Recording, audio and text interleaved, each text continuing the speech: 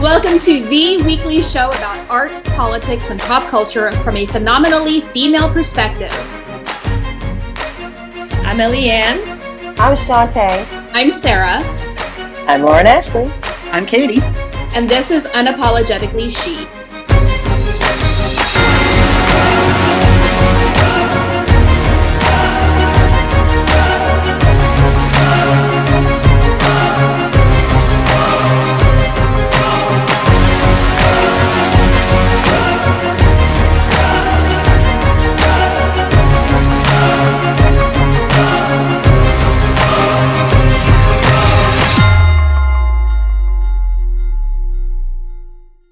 Hi, everyone. Welcome to another episode of Unapologetically She. This is Eliane. This week, Sarah will be bringing us our drink of the week. I will be moderating this week's Shot and Chaser. We'll be interviewing Dr. Candice Rouser. Katie is bringing the facts in Misinformation War Room. Shantae will be bringing those receipts. And Sarah will reveal this week's bitch ass and badass of the week. So let's get started with Sarah. Tell us our drink of the week. Our drink of the week, I will caveat this by saying this was completely random.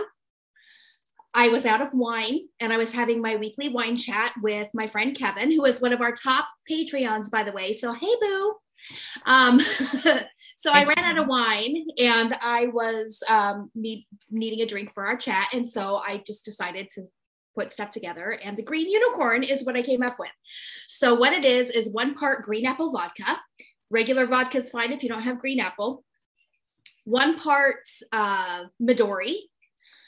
2 parts roses, infusions, green apple, sour apple, or commonly used for appletinis. And 1 of the Polar Seltzer Junior cans of Unicorn Kisses. And garnish with either a maraschino cherry or a strawberry. And that's your green unicorn. So, cheers, ladies. Cheers. Thanks. Clink, clink. Mm-hmm. And we'll send it back over to you, Eliane. I'm so excited for this one. Okay, so this week's Shot and Chaser. I love this segment, you guys. So for the listeners who are new to the show, our Shot and Chaser top segment is really a surprise impromptu topic and reaction. So none of us know what the other will be discussing. The shot is the topic that the co-host presents, and the chaser is our reaction to it. So we're going to start off this week with Shantae. What do you got for us? So, of course, I'm a political nerd, but this also deals with entertainment.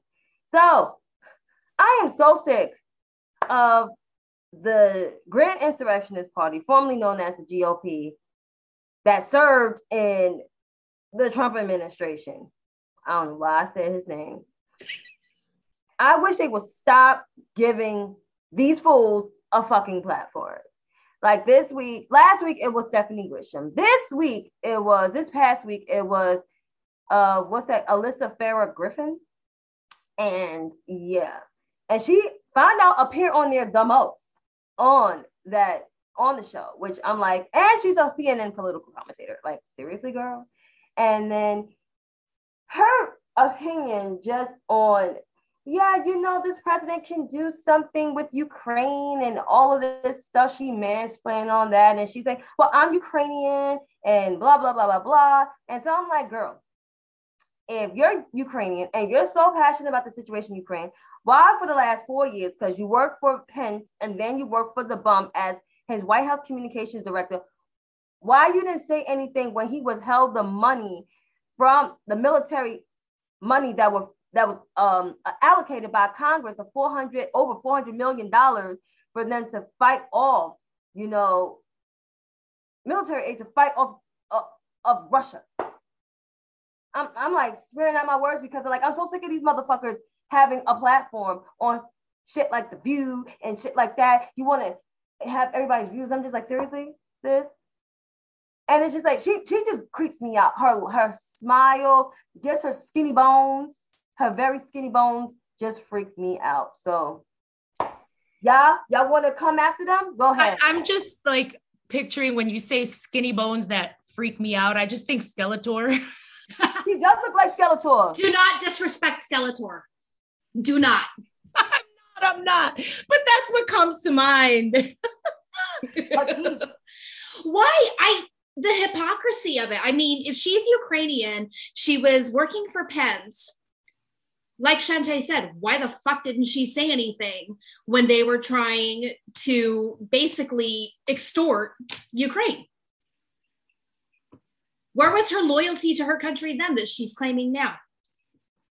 You know, I'm so tired of these people trying to rehabilitate, because I'm sick of it. I'm sick of these people rehabilitating themselves, just like some of these celebrities. I'm so sick of them rehabilitating themselves when they were OD problematic, and not just with political stuff, but just stop. Just stop.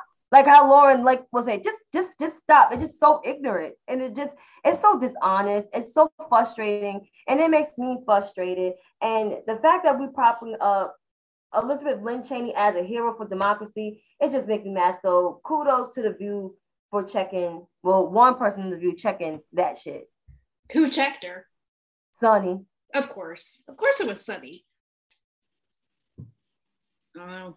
She be checking people when she needs to. You know, sometimes I look at Sunny a little bit like, did you really just say that, or did you just allow that? But most of the time she comes through. All right, who's next on? All right. Well, thank you, Shantae, for that. Because, you know, we can always talk about how the GOP is a bunch of idiots. I mean, evergreen. So, Sarah, what is your shot for this week? So, this one, surprisingly, I know I'm going to blow y'all's minds on this one, is not political.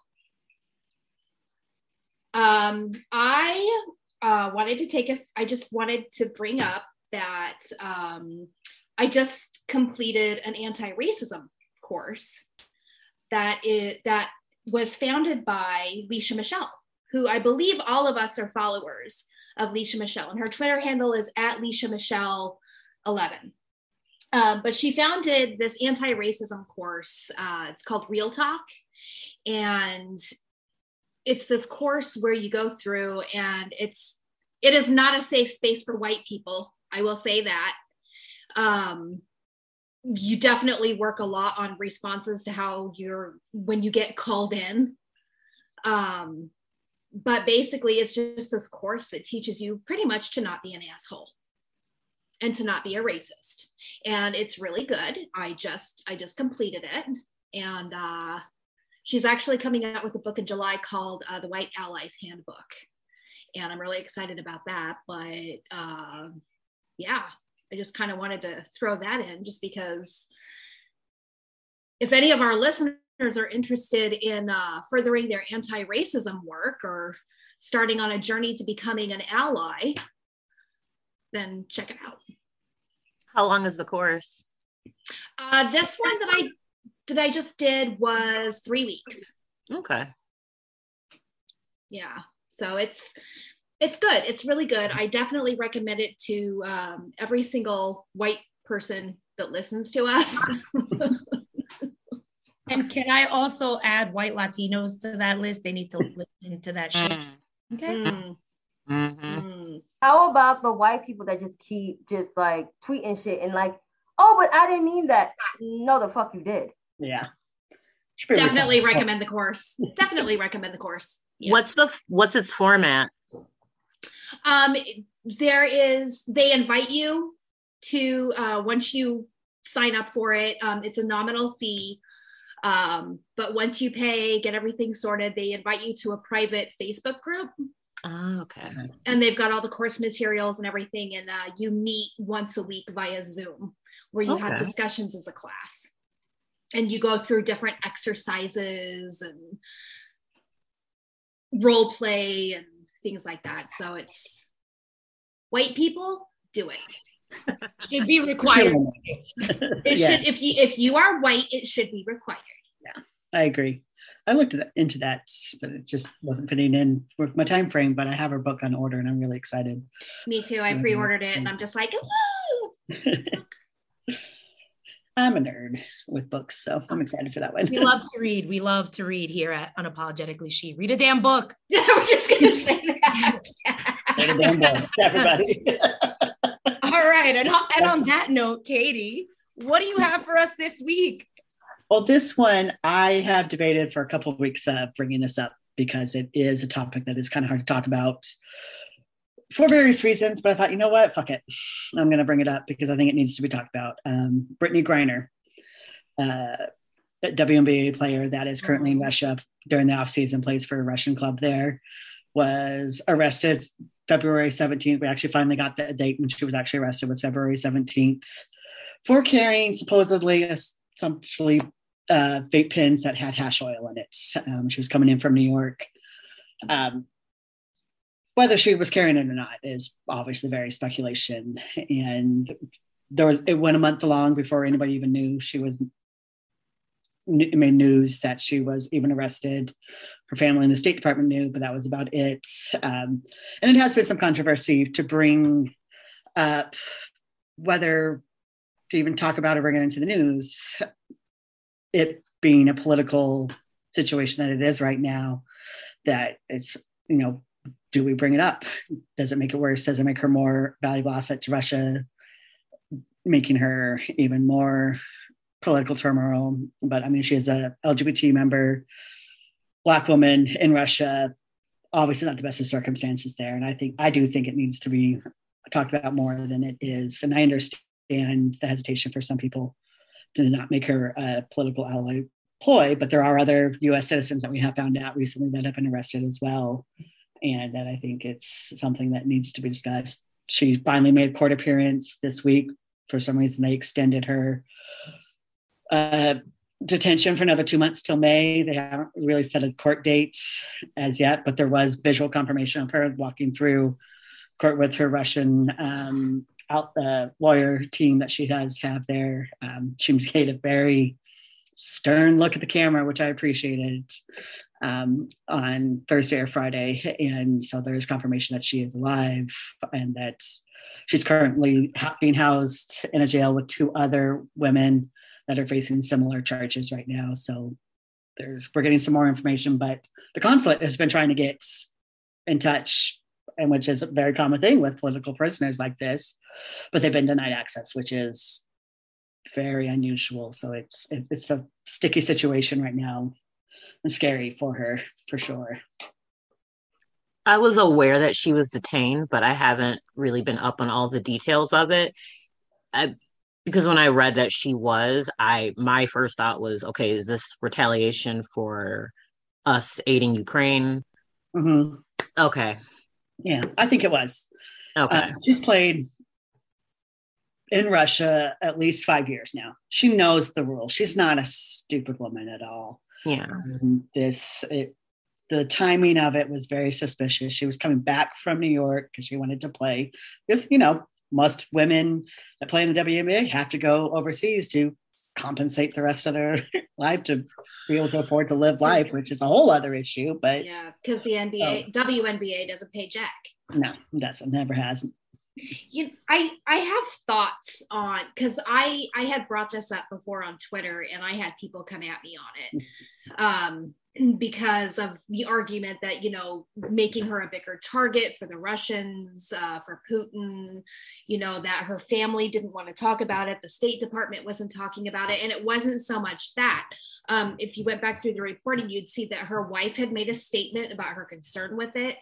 She'd made public statements. It was aired on news. It was in media, whatever. State Department hasn't really said anything because they haven't been able to communicate with Russia, but at this point, where, people are making the argument that we're making her a bigger target. I'm sorry, but Vladimir Putin knows exactly who the fuck she is. Yeah. She's famous. She is exactly misogynist, and he's a racist. Yeah. Exactly. This isn't a matter of making her a bigger target for him because he already knows. Yeah, she was already targeted. Exactly. She's detained. Yeah. And he's going to use this as a power play. And I'm just kind of terrified for her. I am too. I'm really, really, I can't get past the fear of what might be actually happening to her all day long. Yeah. Thank you, Katie, for letting us know that she's made an appearance so that we at least know that she's alive. Because I've been wondering Yeah. if it just completely Thank you, Kate. disappeared. I check Seriously. daily. She's, I'm a huge sports fan, so, and I was very familiar with her. She's a phenomenal player, and yeah. Thank you, Katie. That shot needs more chasers because that has me really worried. But moving on, Lauren Ashley, what shot do you have for us today? So my shot is lighter than everybody else's. We need it. In keeping with my wanting to, as an artist, keep with the arts with mine, and I'm wearing the right color. So last week I was hanging out with a friend who was like, "You've got Disney Plus, right?" I was like, "Yeah." And he was like, "Let's watch Turning Red." And I was like, "Okay." And oh my God, you guys, the movie, it's absolutely amazing. It's for people who don't know, it's the new Pixar movie. It's the newest Pixar movie. So it came out last week. So it was like the day after it premiered. He was, "Let's watch Turning Red." And it is about a young Chinese Canadian girl in Toronto who, through her matrilineal line, it's an allusion to getting your period. The women in her family turn into red pandas. Like, it's like tied to puberty, but the way that they handled it, the fact that they were talking about puberty, because this is like, it's an illusion of puberty, but also without spoiling, because it happens when it happens, there is period talk in the movie.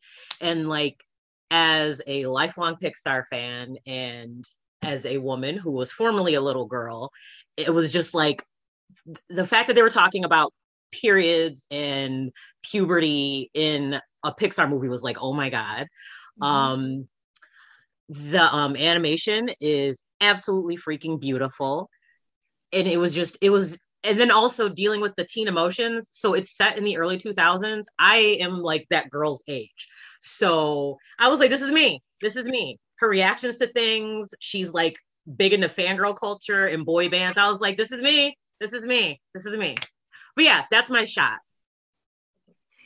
My daughter is 7 and absolutely loves it and has already decided that when she grows up, she wants to marry the lead singer of Four Town. Yes, Four Town is the boy band. Is the boy band from the movie for people who don't. Yes, and did you note that was actually the original music for that was actually written by Billie Eilish and her brother? I found that out the other day. I was like, what? Yeah, but that's my daughter's newest favorite thing. I can't wait to see the movie. You know, I saw people, you know, the bros on Twitter just having complete meltdowns about, there's no audience for this. But like, hello, more than half the population has been that girl at some point. So yeah, I wish for that. Yeah, like I wish at that age that I had Disney movies or other animated movies like that to talk about my period. Right, because like it's like a scary thing. Like you can't talk about puberty because remember, Lauren Ashley and I are around the same age. I'm a little older than she is, and well, a year older. And so I remember when, you know, sexual education was stopped being taught because of W. Bush, 43, and all of this movement of abstinence and everything. And those are the same fucking kids that go around and get pregnant and have STDs and shit like that. So it's just like, you know, having a movie to talk about it's so healthy body. Yeah, it is. It's a good thing because some people dance around that. Like, you don't want to find out when you go to school and it's like, what's this blood coming from my underwear? That's embarrassing. I know that first period is just the freaking worst. It is. Oh my God. It is horrible about it. It doesn't help. So it was funny because this was actually going to be my second shot and chaser. Brittany, so because I loved the movie and it was fun. You know, I didn't really have anybody to talk to growing up that age, and mine came super early, and I was like, "What the fuck is going on? What the hell is this?" And I cried like the first time I pulled down my pants. Luckily, I was at home. I pulled down my pants, and I thought like somehow like I'd gone to the bathroom in my pants and not known it or something. Oh no, yeah. And like I just looked down, and like my mom and my grandma had to explain to me what was going on, and I just sobbed for hours. I just cried. I used to pray that mine just wouldn't come. I was like, yeah, I want to be a mommy someday, but like, I don't want that. So like, maybe it won't happen. And then I think I woke up and it had, and I was just like, ugh. And then my mom told my grandmother, and I was like, ugh, it's just, so that movie. But I also want to say not just the period stuff, but also just like having a female led movie. I haven't connected to, and I love Pixar. This is the first Pixar movie that I connected to like on like a super, super, super deep level since Brave, which also mother-daughter relationship. And it's funny because my brother brought it up the other day because we were talking about Encanto, and I was like, I liked it fine, but people were like, you know, really crazy about it. And he was like, well, that's because you don't have that family structure. He was like, but Merida, you have her mother. And I was like, that's true. And this was like the same thing. I was like, she's Chinese Canadian and I'm Black, but that's my mom. That's my mom in this movie. Oh my God, I love it. I'm gonna definitely have to watch it this week. You Maybe have I'll to. watch it. It's so good. Well, for my shot this week, I kind of wanted to talk about, can two things be true at the same time? So we've been watching over the last few weeks a lot of the behaviors exhibited by Kanye West towards and in relation to the relationship with his soon-to-be ex-wife, Kim Kardashian, her new boyfriend. So I was really, you know, at first everybody was kind of joking about it. Ha ha ha, he's clowning Pete Davidson. It's so funny. I didn't find it funny at all. I've barely commented about the topic at all publicly because it made me really uncomfortable. There are so many disturbing red flags, videos depicting him decapitating her boyfriend and burying him half alive. You know, just using their children and information about them publicly to kind of bully her into things. You know, all of it just screams abuser, abuser, abuser to me, you know, and it brings back things that I experienced as a child in my own household. And it made me really fearful for what is going to happen. And I hope nothing does, you know, I hope it doesn't get to that point, but I don't like where that's heading. And I fear for those children. And I kind of fear for Kim Kardashian, even though she's not my favorite person. And I don't think she's anybody's favorite person, especially since this past week, that ding dong, okay, was I can't even fucking, I'm trying to be nice right now, but she had the balls on Women's History Month, okay, right around Equal Pay Day, to say that, you know, her advice to women is to get off their asses and get to work because nobody wants to work anymore. And I was like, what the fuck, Kim? Like, you had me right there. I was softening on you a little bit, you know, fuck. I mean, so to her, I'd like to say every single one of us, and I will venture out to say every single woman in the world virtually works their ass off. And we don't all come from, you know, a super rich family. We don't have a silver spoon in our mouth to help us start our new endeavors. And, you know, I just want to let women know that she does not represent most of us. Most of us don't think that, okay? We know that you're out here working, whether you're at a stay-at-home mom, whether you're working a city job, whether you're working in a factory, whether you're working on a farm, in a school, in a, you know, in a courtroom, wherever that may be, you're working your ass off. You're doing great, sweetie, to steal her mom's fucking quote. But can two things be true at the same time? Can we be super angry at Kim Kardashian for her dumbass comments and also be fearful for her safety at what is clearly a really bad situation? Well, I'd just like to say this, like, Kanye hasn't been stable, honestly, since his mom died back in 2007. That mind has gone elsewhere. So I'm not surprised. I stopped paying attention to him a long time ago with his antics because he's just out of control. He needs help. Mm-hmm. But I feel for Kim Kardashian and her kids. But I don't pay attention to them either, nor her Karen ass mother, because like the fact is that they can just say things out of their mouths to people, and you having sex and having children from Black men, your daughters, practically all of them. I'm not sure about Kendall, but all of your children have kids by mostly, I think, except Courtney, have kids by Black women. How dare you? I wanted to just add, it wasn't just on the heels of whatever shit she said like a week ago, but it was also on the heels of that. And the thing is, like, I have her name muted because I don't want, I'm like you, Shantae, like, I don't want to hear it.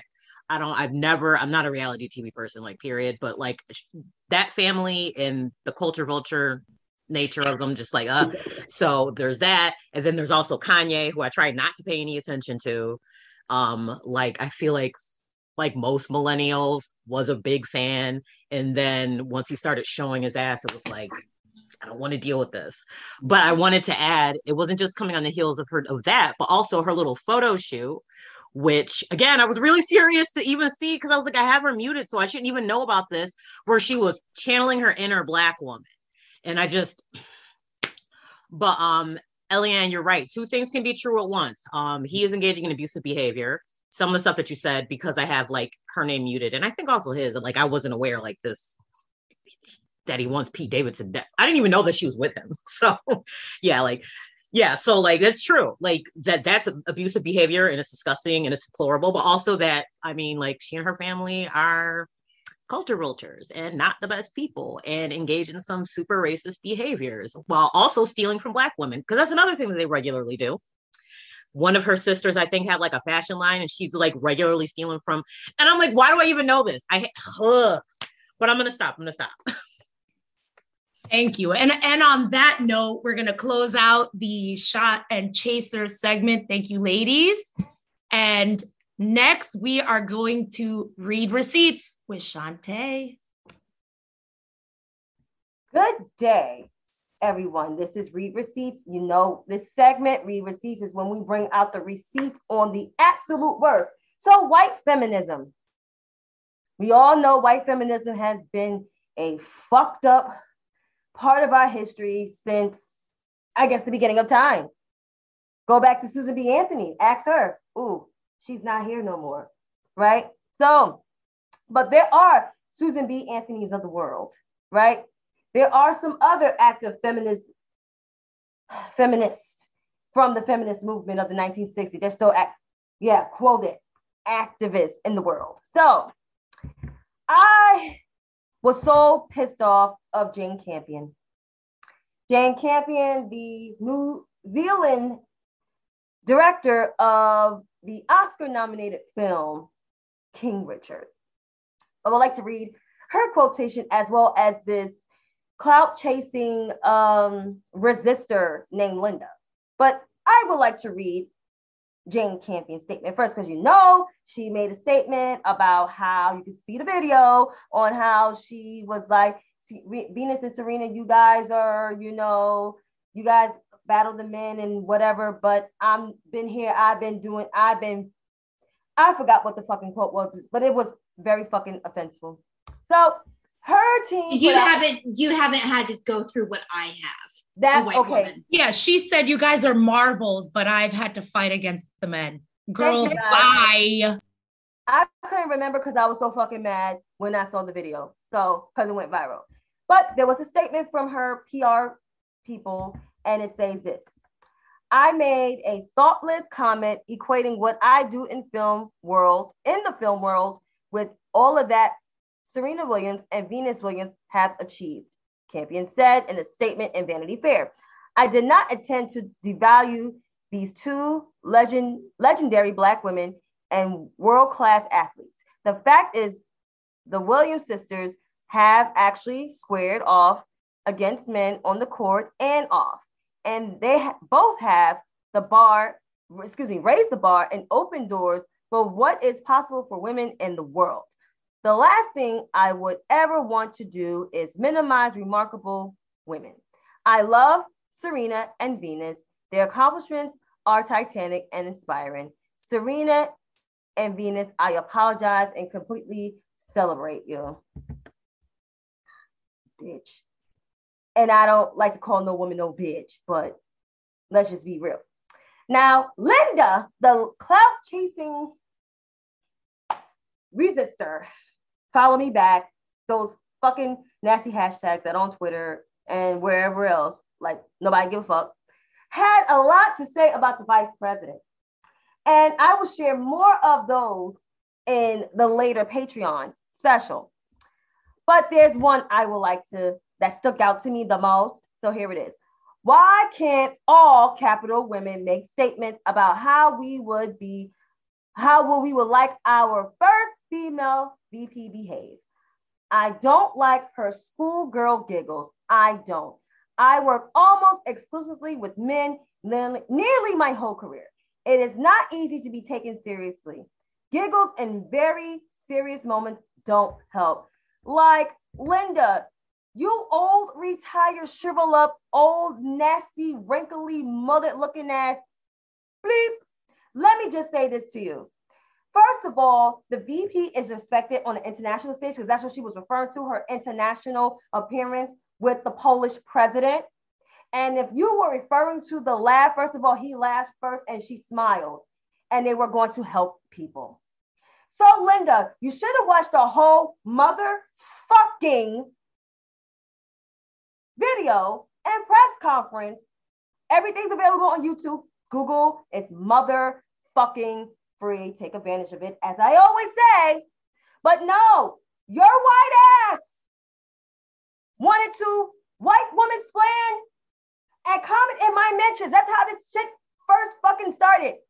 You should have never started with me. You should have never slid in my mentions, replied to other shit indirectly, and then replied to me. Because now you're being featured on Read Receipts, on Unapologetically She, getting blasted for filth, and will be blasted more and more each and every day. Ladies, I need y'all opinions because I'm just watching Lauren Ashley die over here. You should have never started with me. Linda, you fucked up. You know, okay, Linda, I can't even. Right, Linda, white woman here. Okay, shut the fuck up and stay in your lane. Maybe White Ally handbook. Yeah, maybe pre-order White Allies handbook. I will buy this bitch a copy and send it to her just so she can read it because she needs to learn a few lessons in life about how to fucking stay in your lane. Mm-hmm. I've been working with men her whole life and her whole career, and well, no shit, bitch, you sound just like them. Criticizing a woman for her laugh? Sit the fuck down. And so, as I like to say this, as I conclude my side of Read Receipts before you guys have a minute to say something, I should say this. The reason why I read Jane Campion's statement and Linda's tweet is because they are both white women of the same coin. They may be in different career paths, but they share the same ideology. It's called being a Karen and I can't help my fucking self. It's giving me 53% energy. And when you said the thing about, because I've been off of Twitter for like a little bit, just taking care of personal stuff. So I wasn't aware of Linda and her foolishness. But as you were talking, I was like, this sounds like when I was like a very small child, hearing white women complaining about who laughing? The one that they couldn't vote for because, you know, and it's interesting. It's interesting. The internalized misogyny that comes with white feminism. It's like baked into it. It is literally baked into the sauce. It is. Oh my lord. Linda, you fucked up. Now you're here on Unapologetically She. Read Receipts and read by Shantae. You should have just stopped. You should have just sat down and shut up and eaten your crackers. With some English tea.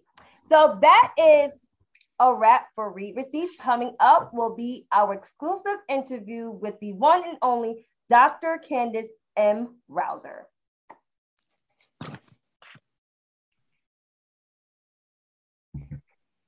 Welcome back to another episode of Unapologetically She. We have one of the greatest people on Twitter, in my opinion, and all the other hosts on here opinion. She is an historian, have degrees more than all of us here combined together, and just a great person on Twitter and in real life. Like, let's keep in mind, she's one of the first people I actually met on Twitter today, besides meeting some other Twitter people in person that's in the greater New York area. No other introduction I can give. Historian, teacher, educator, the wonderful Dr. Candice M. Rouser. Hello, ma'am. Welcome, Dr. Rouser. Welcome. Thank you. Hi, everybody. Hi, ladies, especially the month that we're talking. This is Women's History Month. So, hi, ladies. Hi, it's so great to have you here, friend. It's an honor to have you. You know, I was kind of nervous as a friend. We all was nervous, like, can we have Dr. C? Can we have Dr. C? And Sarah's like, can we have Dr. C? And just like, of course, let's get Dr. C. And you didn't say no. You just answered the call. So we graciously thank you. See, I'm like tripping on my words. Okay, so let's just get into this interview. So, Doc, we all know you have touted out that you were an educator and you teach history, different forms of history, world history, African American history, histories of the origins of Africa, world history, U.S. history, government, politics, etc., in all age groups. So we want to know, how did you start your career? How your career in education began? And did you always want to be an educator? So, no, I did not always want to be an educator. I actually wanted to be a lawyer.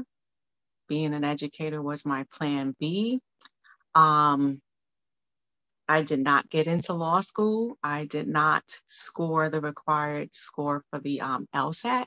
So when we hear about standardized examinations and things like that, I think a lot of people that know me at this time in my life, even my former students, are just like, are you serious? Because you're freaking phenomenal. And it was 20 years ago, actually, that I was a senior in college. I had taken an LSAT at my campus, and I applied and I got rejection letter after rejection letter. And my second eldest sister said to me, we all know you're smart and you didn't get into how many schools? And I said 16. And she said, maybe that's not what God wants you to do. She was the one that drove me to take the LSAT for a second time in New Jersey. I did better that time, but I just, decided not to continue and try again. I went and I took the GRE and I applied for master's programs. And when I finished my master's, I came back to the city because I went up to Albany, to our state capital. And my late non-blood cousin, but you know how some cultures do, we make people our family. He told me about being a substitute teacher, and that's how I got into the schools. Mm-hmm. Wonderful. Thank you again, Dr. C, for joining us. I've been super excited because I was a history major myself and have been a history nerd since I was little. So what was it about history that you chose to teach? So, when I went to undergrad, my mindset was the lawyer thing and it didn't matter. But I took some of everything, but what excited me about history was just like learning about the amazing things that people did. And like for me, even in teaching history now, like you have to tell the story for a good reason on the positive side, for people to be inspired by what people were able to achieve even at a time when there were fewer resources. And then on the negative note, like we're kind of living in our world right now with unnecessary conflict, is what not to do. Pick up for the negative aspects of the record so that, we don't repeat them. But unfortunately, as humanity, we kind of get an F on that one. So yeah, I was just inspired by the things that people did.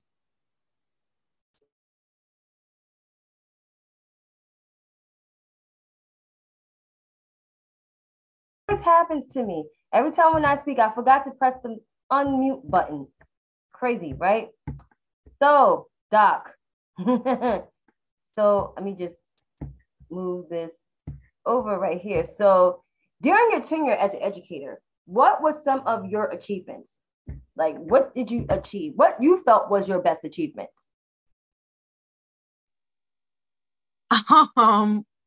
Wow. Just that the sporadic feedback of some years ago, one student saying like, this was the first time in my life that history was not boring. And it was actually African history. I think that there's a message, or it says something when I've had political science students, particularly American government and politics and international relations students, and then actually a world history student say, Professor, why don't you run for office, or why don't you run for president? And I always kid and say, stop trying to get extra points, like get out of here. They always laugh, but it's like they can see something else. One actually in 2017, when that clown was occupying our White House, I can't stand the man. I'm sorry. If that's not professional, I don't care. But anyway, you're right. but, you should run for president because you're inspiring. And, I thanked her, and then I had to crack the joke like, hey, stop trying to get extra points. But I think that moment was one of, the highest achievements for me. And then, we have these little ceremonies. Because it's me, I always say it's this little thing, but if it was somebody else, I'd throw a parade for them. That's just me. But just having we had these faculty awards at one of the colleges where I worked. And, just when you did anything like a presentation or a publication, they celebrated your activities and your contribution to education and scholarship. So just those things. Or, you know what? I'm sorry, I got one last one. Being observed, finding out the senior colleague observing me was very strict when assessing fellow professors. And teaching a course that I actually don't have a degree in, even though some of my studies overlaps with the overall subject matter, and being called a pedagogue of superior ability. And the whole time I was standing there, I was just nervous, like, what is he writing? What is he writing? And, it just was like, what? I was like so unsure. I just did my job, but I was just like, what is he writing? What is he writing? You're on pins and needles because you're being judged in that moment. And seeing that after just 4 years of working at the college level, being considered that by a strict senior colleague is just like one of the highest compliments ever. All right, I'm sorry. Apologies if you can hear my microwave. My husband is heating up my coffee for me. So thank you so much for being here. I'm so excited that we're able to speak with you today. Did you have any challenges during all of this and with your teaching background and everything? And if so, what were those challenges and how did you overcome them?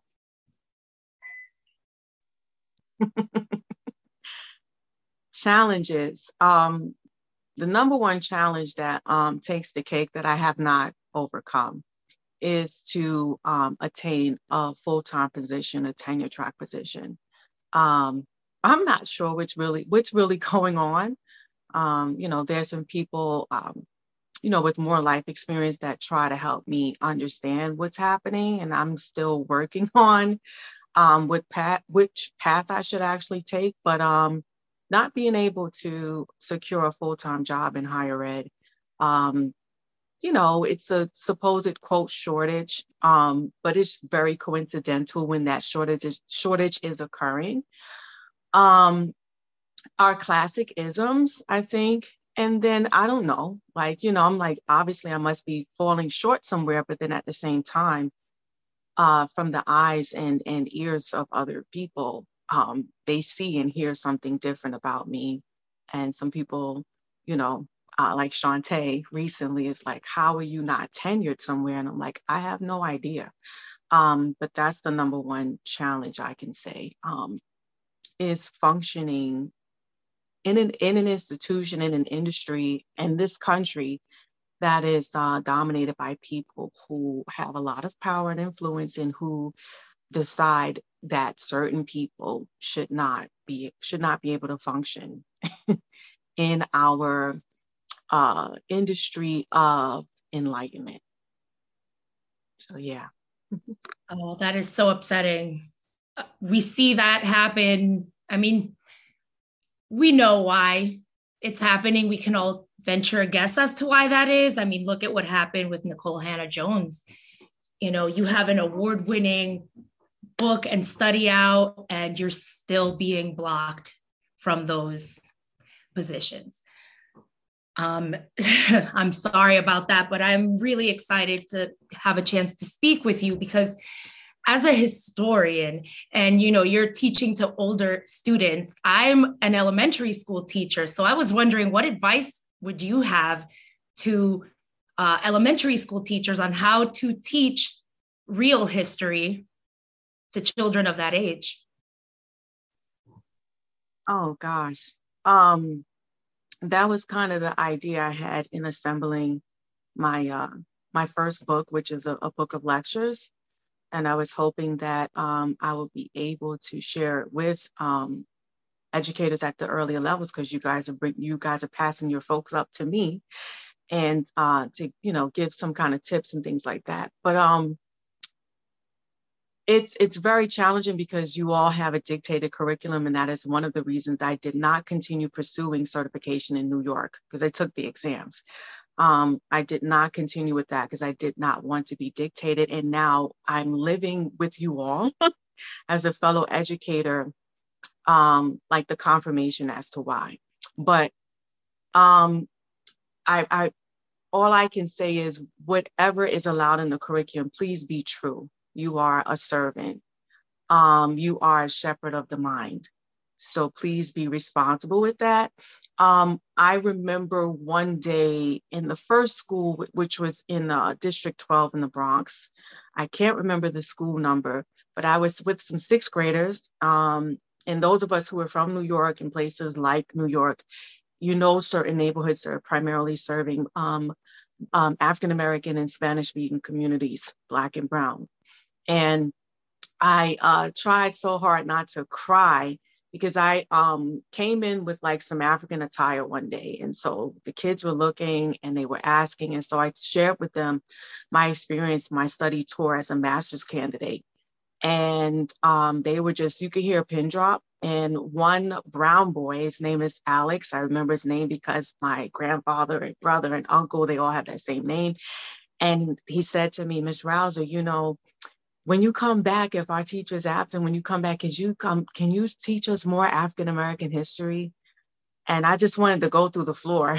I was just like, wow, you know, that was like the first time I sang for the kids. I sang the South African national anthem for them. And their faces were like suns, you know, it was like, so, you know, I guess do your best to fit it in, especially the social studies content when we have those months. Like, I think May, please don't get mad with me. I need to get that together. But I think May might be Asian American History Month. I'm not even sure, but like, you know how we have those, you know, our months circulating around our diverse communities in our country. Do your best to fit the curriculum as to how they will quote allow you, because it is very important that the kids see themselves reflected in the story of humanity. Dr. Rouser, So just to pivot a little bit, we can get to know a little bit more about you. What is a show or a podcast that our listeners would be surprised that you really enjoy? Oh, wow. I'm a geek. So I don't have like, I just actually rented Girls Trip. There's a movie like 4 or 5 years later. And, just for the laughs, I knew it would be funny. So yeah, I listen to the serious podcast. I listen to the news, like some of the NBC evening lineups, and I prefer the podcast because when somebody's on and I'm really annoyed with them, I can just skip forward. I respect and love those guys, but sometimes they have some people on that's like, what?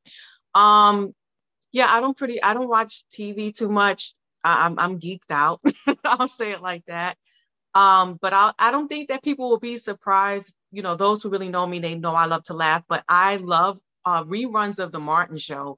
Those of us of a certain age, like, we were in middle school or high school or whatever, elementary, when that show came out. And he just was so silly and hilarious. And it doesn't matter how many times you see it, you're going to laugh. So when I definitely need a laugh, I'm putting Martin on. I love it. I did definitely used to watch Martin. I think I must have been early elementary, not elementary, early middle school. I would just crack up. Thank you so much for joining us today, Dr. Candice. I loved speaking with you today, and we got to find out a lot of interesting things about you. And thank you for your insight as an educator. This concludes our interview with Dr. Candice Rouser this week. If you'd like to hear Dr. Rouser's full interview with us, as well as other perks, become a patron on our Patreon page at patreon.com/thejoyfulshe. Again, that's patreon.com/THEE Joyful She. We'll be right back with Misinformation War Room. And welcome back to our next segment of Misinformation War Room. I hope you enjoyed our interview with Dr. Candice. It was wonderful. So this week, a Misinformation War Room, which is where we take a topic that has been wholly misinformed in social media, mainstream media, and try and correct the course and get the correct facts of what is going on with this. This week's topic is going to be on Imagination Library, as there's been a lot of stuff going around misinformation for it. And of course, it all started with my stupid state of Kentucky here. Love it, but it pisses me off a lot of times. So right now we have a Senate Bill 164 that has actually gone through the Senate and to establish a statewide Imagination Library program here. We already have it here, as I mentioned in our Patreon episode last week. And we're wanting to make it statewide. So last year we were designated a certain amount of money and they wanted to be able to make it a permanent thing. So they made it into a legislature bill this year to be able to take it to all 120 counties of Kentucky. And during the committee hearing for this on the Senate, Kentucky State Senator Stephen Meredith broached the question on whether Imagination Library program provides age-appropriate books and also subject-appropriate, which, if you know anything about Imagination Library, you know that is something that is very true. I'll go into a little bit more background about it in a little bit, but I want to continue on. Of course, there was a big Twitter storm. Stella Parton tweeted the very next morning about it, went off on him. I'm not usually a big fan of her, but I appreciate what she said about this and bringing this to light. And then a Daily Kos article came out a couple of days later about it, where he doubles down on it. Like, he very could have walked off the statement and been fine with it, wouldn't have had any major issues. But of course, being the dumbass that he is, he doubled down and continued to say that he worries that the Imagination Library can be used to indoctrinate these young children with who knows what kind of ideology. The fuck. He also goes on to say that this is not an attack on Ms. Parton, but a way of controlling the program in the future when she no longer runs the program, by putting guardrails in place for the future to protect children from content inappropriate for their ages and allow children to be children. I'm going to go into this a little bit more, but first, I want to give a little bit of background of Imagination Library, so people that are not familiar with it understand what it is. It was started as an inspiration from Dolly Parton in 1995. She grew up with a father that couldn't read or write, and she always read him her favorite book, The Little Engine That Could, and he loved it. And she wanted to be able to create something that allowed books for kids, no matter their socioeconomic background, wherever they were, to have books from the age of birth all the way to 5. First book they actually receive in their welcome packet is The Little Engine That Could. And then all the rest of the books they determined through age appropriate and from age birth, if they are signed up at that age, no matter what age, all the way up to kind of when they turn 5. And this started in her community. And it has since, by the year 2000, it had gone national. And by 2006, it was in Canada, and by then 2007, it was in the UK. And since then, it's now in Ireland, it's in Australia. It is a worldwide program now, and with the continuation of it being a worldwide program. So there are kids all over this world that are getting books. And back to kind of what Senator Meredith was trying to touch on, saying that this book need to be age appropriate. First thing with this, you can go on the website, and I will post the site website, Imagination Library information page on our page when this episode drops. But one of the things it says, Blue Ribbon Book Selection Committee that includes a diverse panel of early childhood literacy experts, including Teresa Evans Venerable, a Black woman librarian, Onyaya Kulami, who is an educator and also a doctoral candidate right now, and Diane Gibbons, who is a parent as teacher advocate. And there's 6 other people that are on this panel, and that just for the US, and they have it for each designation of area of where these books are being chosen from. So they look at it, and they're all through Penguin House Publishing. Anybody that wants to get involved with that, get a book through there. If you want to get a book into it, try and get it published through them. But so they have a very diverse, and they actually have, you can look on their website, and every single age that it has, it gives the topics of what, like birth, usually colors, pictures, books, those type of things. As they get a little older, they start to add more diversity to it. And one of the things is, like, each series of books they designate should contain certain characteristics specific to its age appropriateness. The inspiration and imagination for the love of reading and learning is the base of Imagination Library, which includes a regard for diversity of people, their roles, culture, and environment, promotion of self-esteem and confidence, appreciation, art, and aesthetics. Up to age 5. The fact that there are people out here that think that this organization is not sending age-appropriate books is BS. And a lot of that, I can't help think that it ties back into everything that's going on with CRT right now and the control of what needs to be taught in classrooms in regards to diversity, inclusiveness, and the real history of this nation and this world, that he was just trying to find a way to rile up his base and get this question to make sure that it is written down in this bill that they are subject appropriate, which obviously they are. And, with that, I just wanted to look to see how many anti-CRT bills there are. Every single state except for one has an anti-CRT bill in it. Kentucky right now has 4. New York has 1 that specifically bans the 1619 Project. Washington as well has that. Missouri, which has the total of most of all of them, 16 fucking bills to try and control what our teachers are teaching their kids. 16. Fuck that. And there are some that are successful with it, and it's frustrating. But to go back to Imagination Library and it being attacked, I want to know how, as of February 2022, how many books have been sent out worldwide?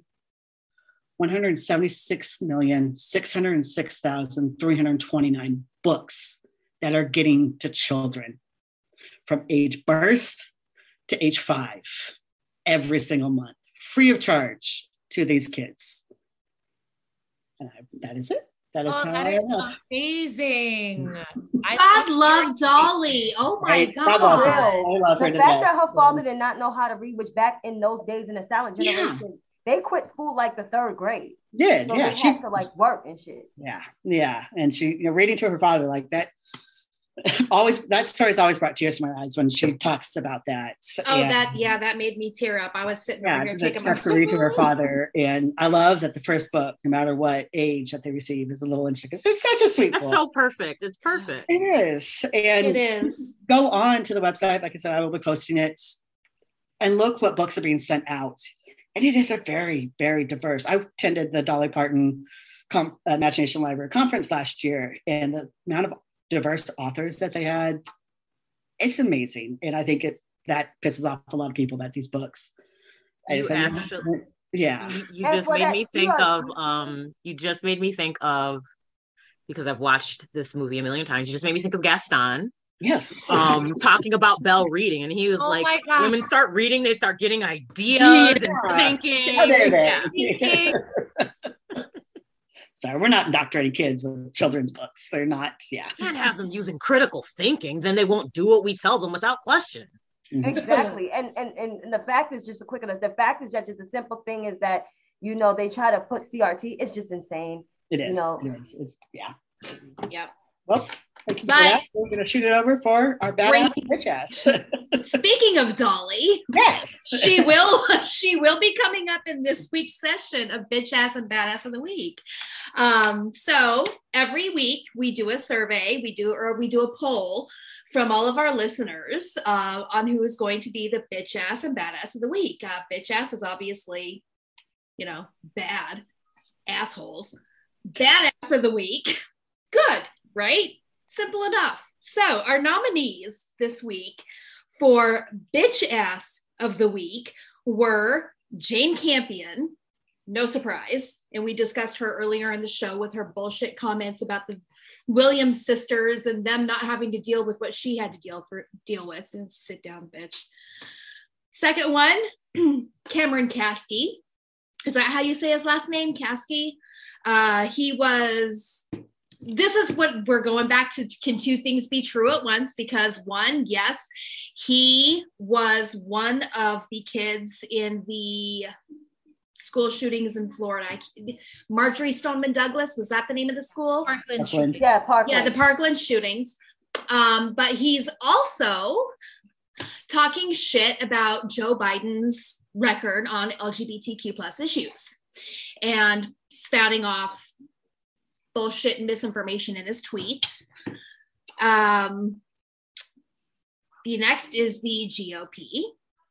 Again, for their hypocrisy with Ukraine and everything else going on. And then the last one is Robert Reich, who was the former Secretary of Labor under Bill Clinton, who was suggesting that our president, Joe Biden, go to Ukraine to meet in person with Putin and Zelensky, because he's a foreign policy expert and he's a former Secretary of State. Oh yeah, because that'll go well. Yeah, that'll go well, put Biden right where freaking Putin wants him. So our bitch ass of the week, drum roll please. Our bitch ass of the week with 49% of the vote, no surprise, Jane Campion. Deservedly so. Yeah. The yeah, fact absolutely. that I didn't remember the quote that she said because I was so fucking mad when I saw that shit. I was just like, you New Zealand colonizer, how dare you? How dare you? And she had me defending her earlier in the week because of Sam Elliott bitching about a movie not having too homophobic, yeah, it's like you sit there, you stand up for someone and then they turn around and make you eat crow because they do shitty things. It's white women. I hate us. No, I don't hate us, but I can't stand us. All right, so our badasses of the week. This is where Dolly is coming back in. Our badasses of the week nominees are the New York State Attorney General, Tish James. And it's actually surprisingly not about the Trump organization or the former squatter. It is her determination to continue the investigations into the nursing home deaths in New York State during the COVID pandemic. Despite political pressure, she's keeping it going because we all know Tish doesn't give a fuck. She's going to do the right thing. She's going to do what she thinks is best. Second is Whoopi and Sunny for doing what they do and calling out the bullshit, calling it out on The View. The next is Congress for finally passing the Emmett Till anti-lynching bill. Our country is how old now and just passed anti-lynching legislation? Oh, unanimously, by the way, which is great, but I want to know where all of a sudden Republicans were on board with this, what changed their minds. Our last one, Dolly Parton, for revoking her nomination to the Rock and Roll Hall of Fame because she felt that she didn't deserve that honor, which I think, and I think all of us think, is bullshit, because just because she doesn't sing rock and roll doesn't mean that she doesn't deserve to be inducted into the Rock and Roll Hall of Fame, because how many non-rock artists are inducted? And with all the things that she has done, she deserves it. So, badass of the week. Drum roll, please. 36% of the vote, Dolly Parton is our badass of the week. So deserves it. And you know what? Let's mention A.G. James came in a very close second with 31. Yes. They were yes, only she did. points apart. Yes, Those she are did. some badass women. They are. And my apologies. I was the one who posted the polls on Twitter. So my apologies for forgetting the word investigating. Instead of, it said continuing nursing home deaths in New York State, not continuing the investigations. We're like, wait, hold up. She's not killing. My apologies for that. That was totally my fault. Poor Tish. Those are our bitch ass and badass of the week. Oh my God. That was a great group of badass women, I have to say, with the exception of, the whole of Congress. I love that our badass nominees were mostly women this week. Mm-hmm. And on that note, thank you everyone for sitting in with us for another episode of Unapologetically She. Be sure to leave us a review wherever you're listening to our podcast. Till next time. So thank you for joining us for this week's episode of Unapologetically She. I'm Elianne. I'm Shantae. I'm Sarah. I'm Lauren Ashley. I'm Katie. Make sure to stay tuned for next week when we will be discussing our next Shot and Chaser, Misinformation War Room, our read receipts, and our bitch ass and badass of the week. Make sure to follow us on all social media platforms at the THEE Joyful She. Again, at the THEE Joyful She. We'll see you online.